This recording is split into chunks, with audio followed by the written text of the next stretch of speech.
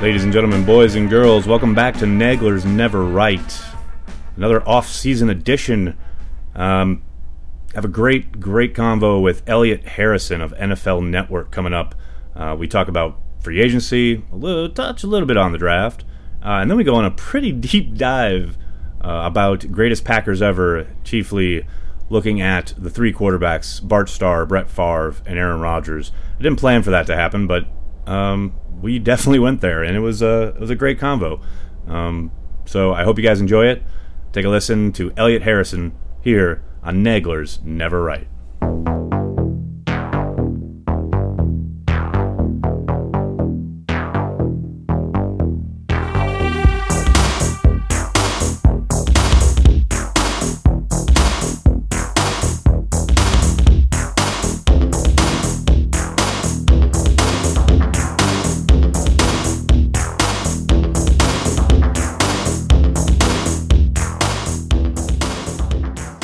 Ladies and gentlemen, boys and girls, direct from the City of Angels, Mr. YouTube provocateur himself. He's the man over there at NFL Media doing everything, purveyor of power rankings, mischief maker, beater down of trolls everywhere across the Twitterverse. It's Elliott Harrison. Elliott, thank you so much for joining me today. Am I a beater downer of trolls? You do a good job of it. Like, what I admire about your work when it comes to the people who try to step to you on Twitter, what I admire about it is your ability to be completely rational and yet make them look like complete fools. You do it's a very kind of fine line that I don't think a lot of people understand how hard it is to walk, but you do a fine job of it. I appreciate that, Clark. Very nice. How are you, sir? How's the West Coast? I'm good. It's not often that I get to talk strictly Packers, which I know we're gonna, do some cursory looks at other teams, Sure, kind of. But sure, yeah. I mean, it's kind of cool to do a deep dive. You know what I'm saying? So Right, yeah. whenever you're ready to talk Brent Fullwood, and nice, that's phenomenal. That is phenomenal. Vince Workman. I'm ready. Look at you. I love it.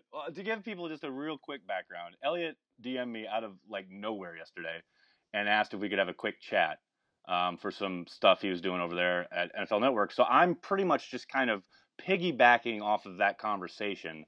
And as I told Elliott before we started recording, I'm just going to try and remember everything we talked about yesterday. And you'll have to shoehorn me in on the things I forget. We'll start with Mr. Ted Thompson and free agency coming up. Obviously, the combine is coming up next week, and draft talk will really kick off then. But looking at free agency, we all know Ted's kind of reticence at dipping his toes into those waters. Now, we know, I think your colleagues there at NFL Network and others have reported that they think Ted Thompson will be a bit more active this offseason. It feels like we've been down this road before, but are you buying that? And do you think this means, a little bit more action in second or third levels of free agency? Or do we really maybe possibly think we're going to see a white whale and see Ted Thompson active on the opening 48 hours of the free agent activity?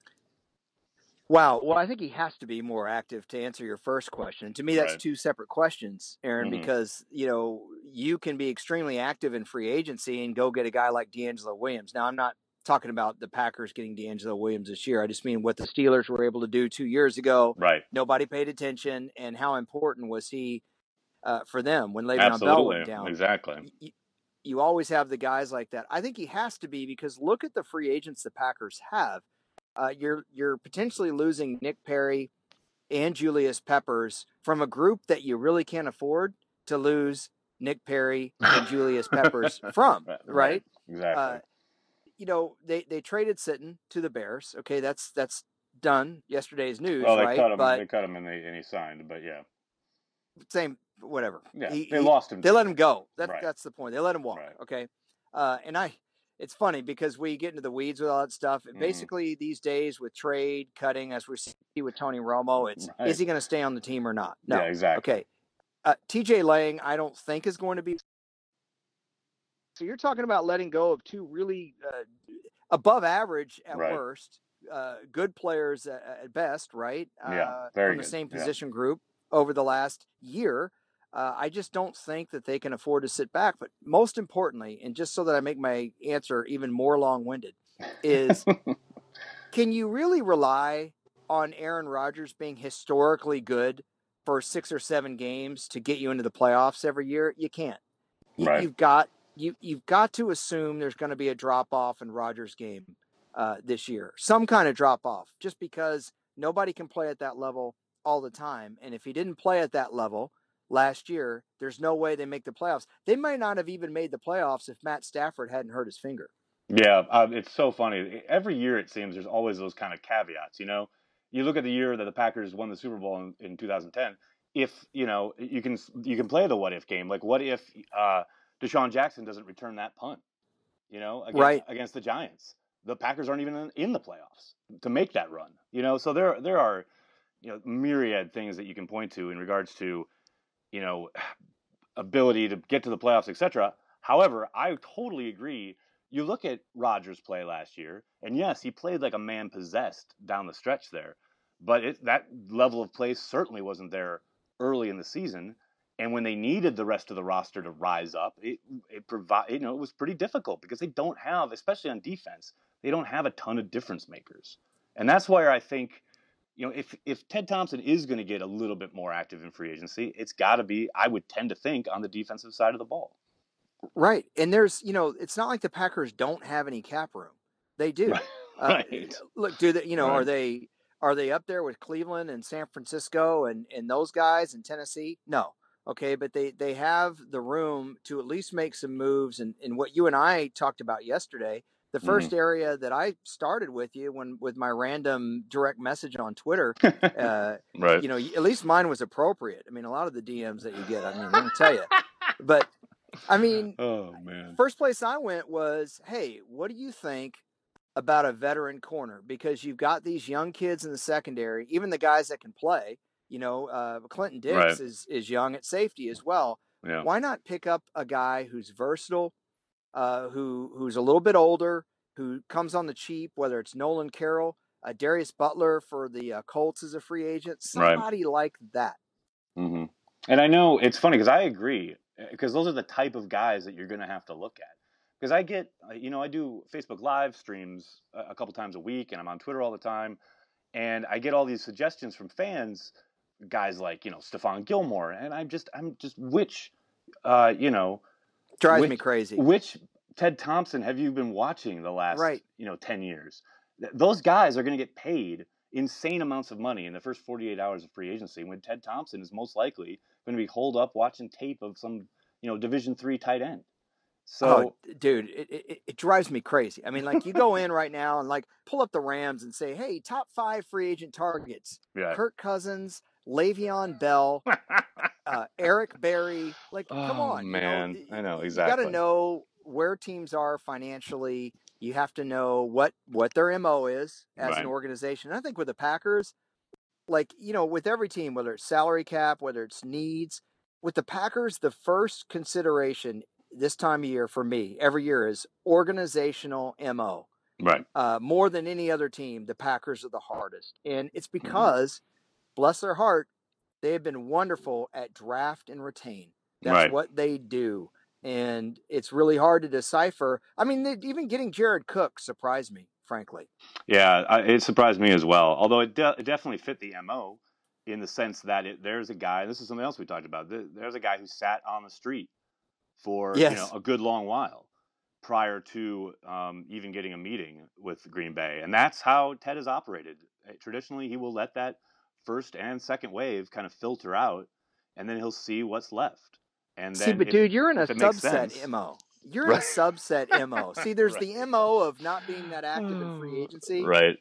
Then there's the Ted Thompson, I'm going to let him wait MO before I do sign a guy. Right. It's kind of like in Back to School when Rodney Dangerfield had to take his exam to pass. And the business professor said, I'm only going to ask you one question in 27 pots.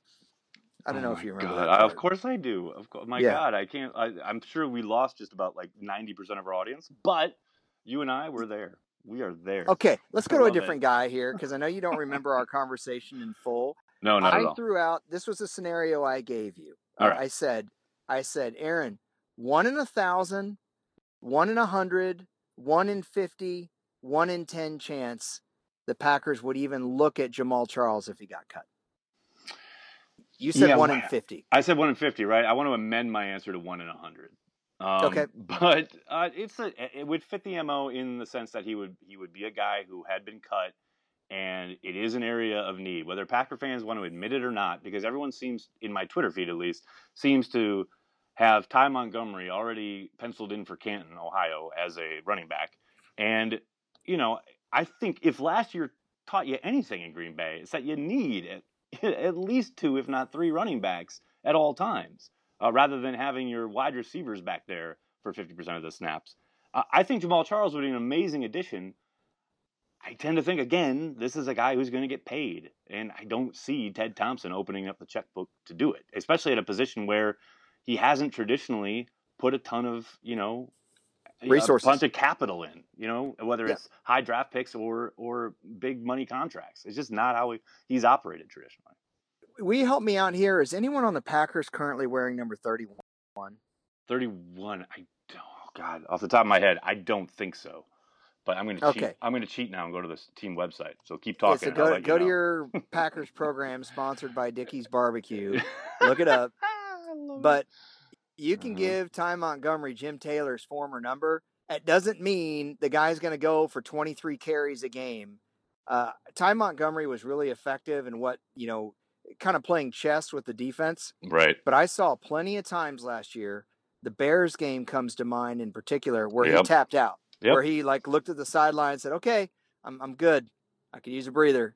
Or I just got. He's not a tailback, by trade. Right. He's played that position. I get it, but I don't think you just slap number 31 on Ty Montgomery and say, "Okay, we're good."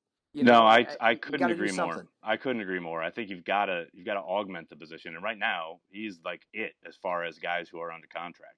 And of course, they don't have Taylor's number given out. I didn't even think of that. But I didn't know they retire it. They may. I think they did. No, they didn't, because Gary Ellis. That's right. Gary Ellis, no. Eddie Lee Ivory. No. You know who retired Taylor's number? The Saints retired Taylor's number, but the Packers haven't. That's what it is. That's weird. It is, right? But it's true because they've retired so few numbers comparative to lots of other teams. The Packers. I have a 1968 Topps Jim Taylor card. Oh my God! And in the corner, it's got the Saints logo on it. But the people at Topps just used an old Packers photo. So he's still wearing the Packers uniform. And they hadn't quite gotten to the spot in the 70s when they started painting over the guys' uniforms. Sure. Yeah, so I have my Jim Taylor Packers Saints card. That's incredible. Yeah. You're always good for that, by the way. If anyone who's listening is not following Elliott on Twitter, they should really rectify that, because you're really good at the old school Packer stuff, whether it's paying homage to the classic teams, the Lombardi teams, or singing the praises of Lynn Dickey, one of the most underrated quarterbacks in the history of the NFL.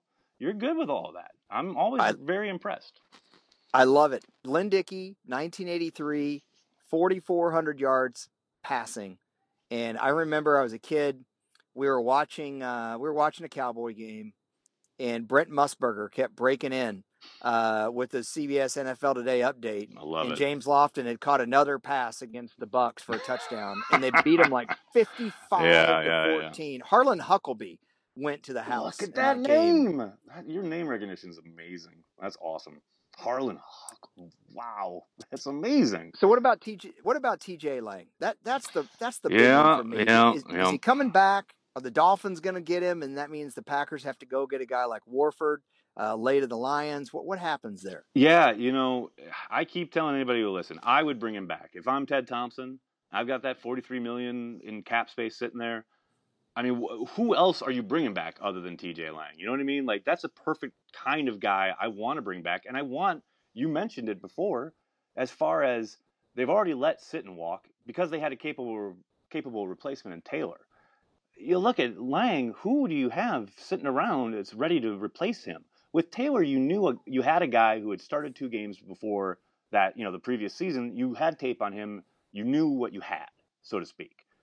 If you let Lang walk, you're walking into a humongous question mark. And this is something Thompson's done before, and it's really backfired on him.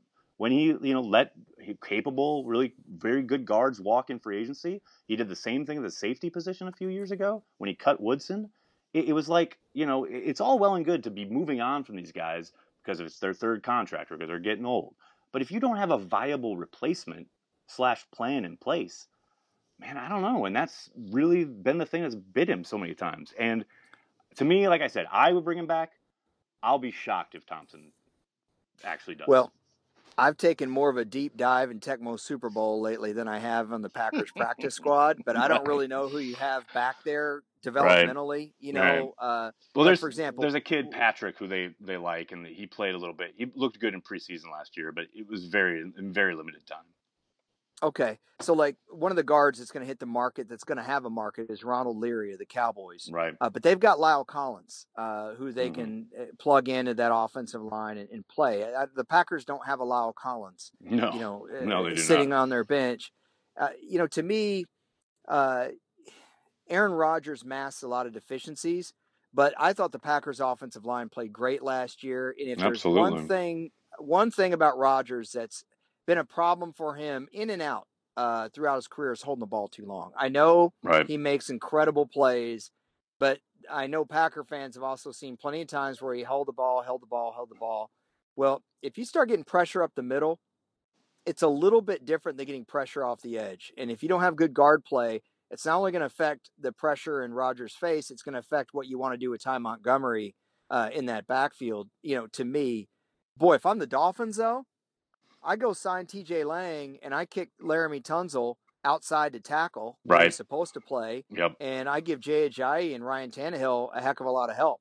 Yeah, that's absolutely. What I do. Well, and that's the other thing. There are so many teams. Now, obviously, this is going to be all dependent on how his knee checks out and all the other injuries he's been dealing with.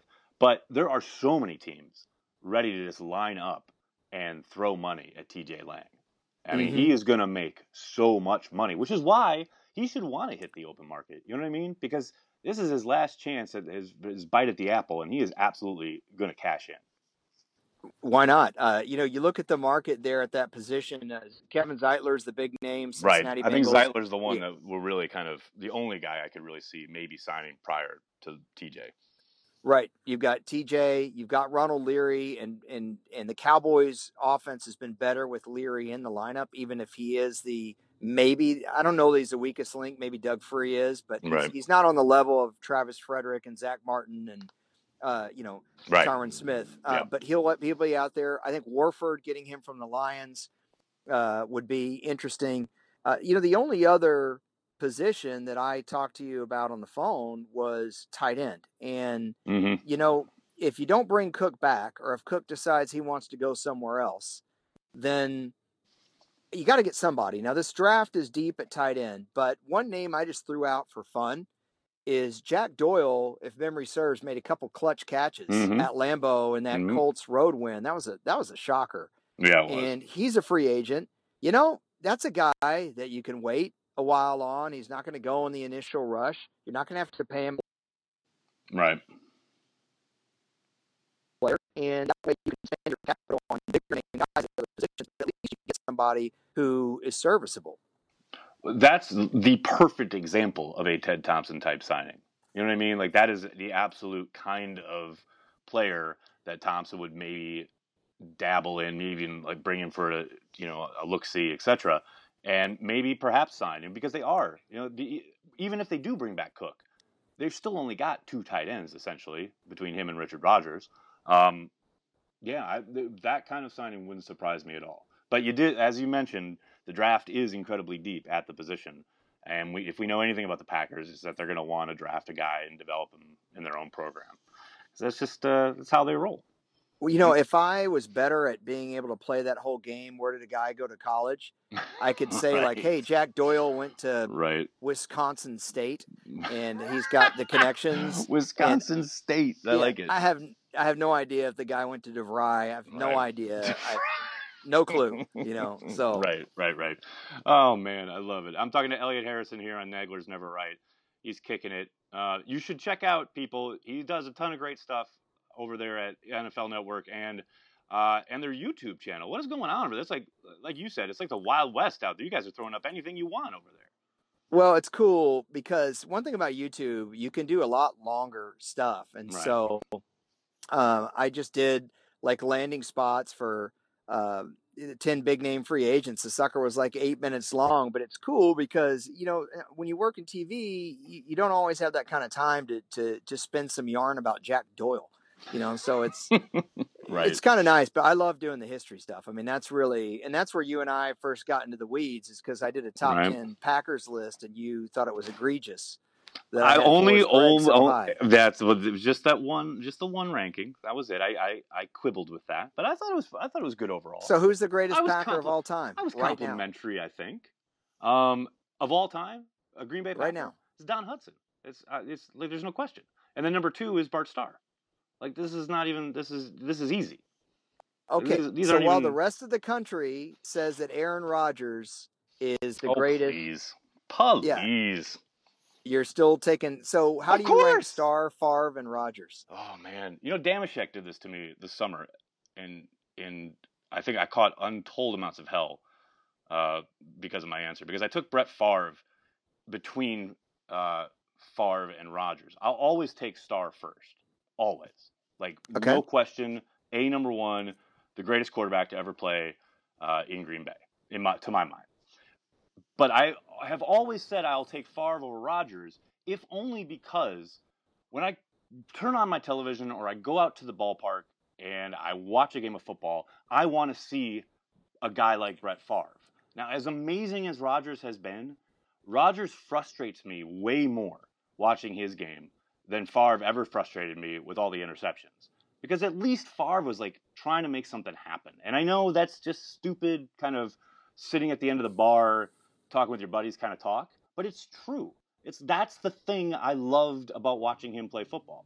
And with Aaron, he's amazing. He does things that I don't think I've seen anybody else, able to do on the football field at the quarterback position, and it's incredible. And when it's hot as hell. But when he struggles and he's not on his game, which we saw extensively in 2015 and earlier this year, it's just frustrating to watch in a way that Favre wasn't, at least to me.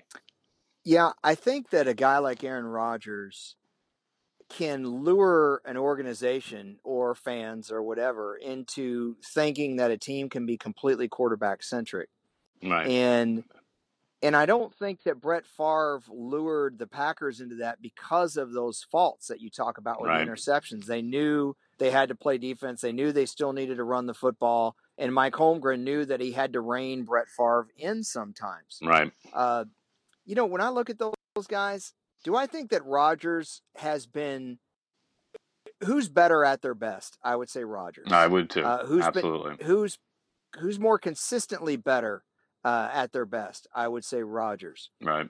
Who could completely toss your game plan out the freaking window as a defensive coordinator? I would say Favre. Mm-hmm. And who was, look, if a player's best ability is availability, then it has to be Favre. Right. So, it'd be interesting to see what happens over the next couple of years with Rodgers. I too think he's a great player, and this is really where it helps watching the entire game and not just red zone, because, Rodgers always ends up with incredible numbers. Mm-hmm.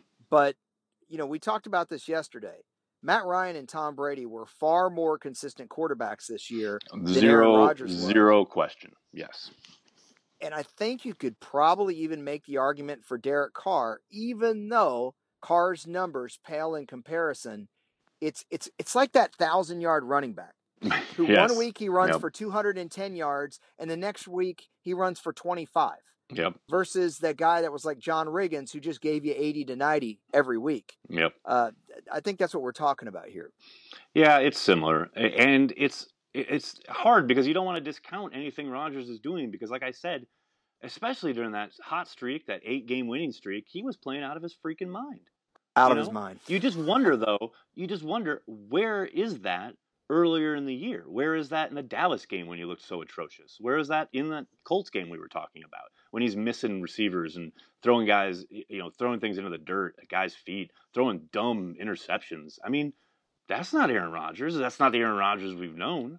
and then all of a sudden to turn it on and play so amazingly well for 8 weeks, it's a little confounding.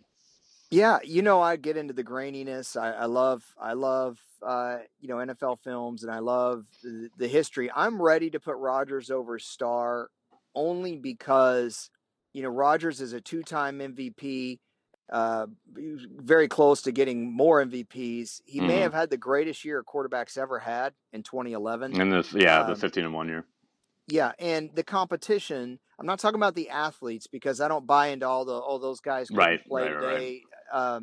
But Bart Starr only had to go up against 13 other teams and like 15 other teams before the merger.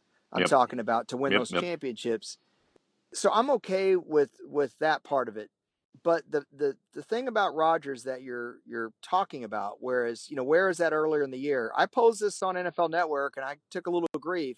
I said, if this guy is that great, if he's the best player in the NFL, like everyone was saying after the Dallas game, can you be the best player in the NFL and in the middle of the year say, hey, relax, I'll turn it on?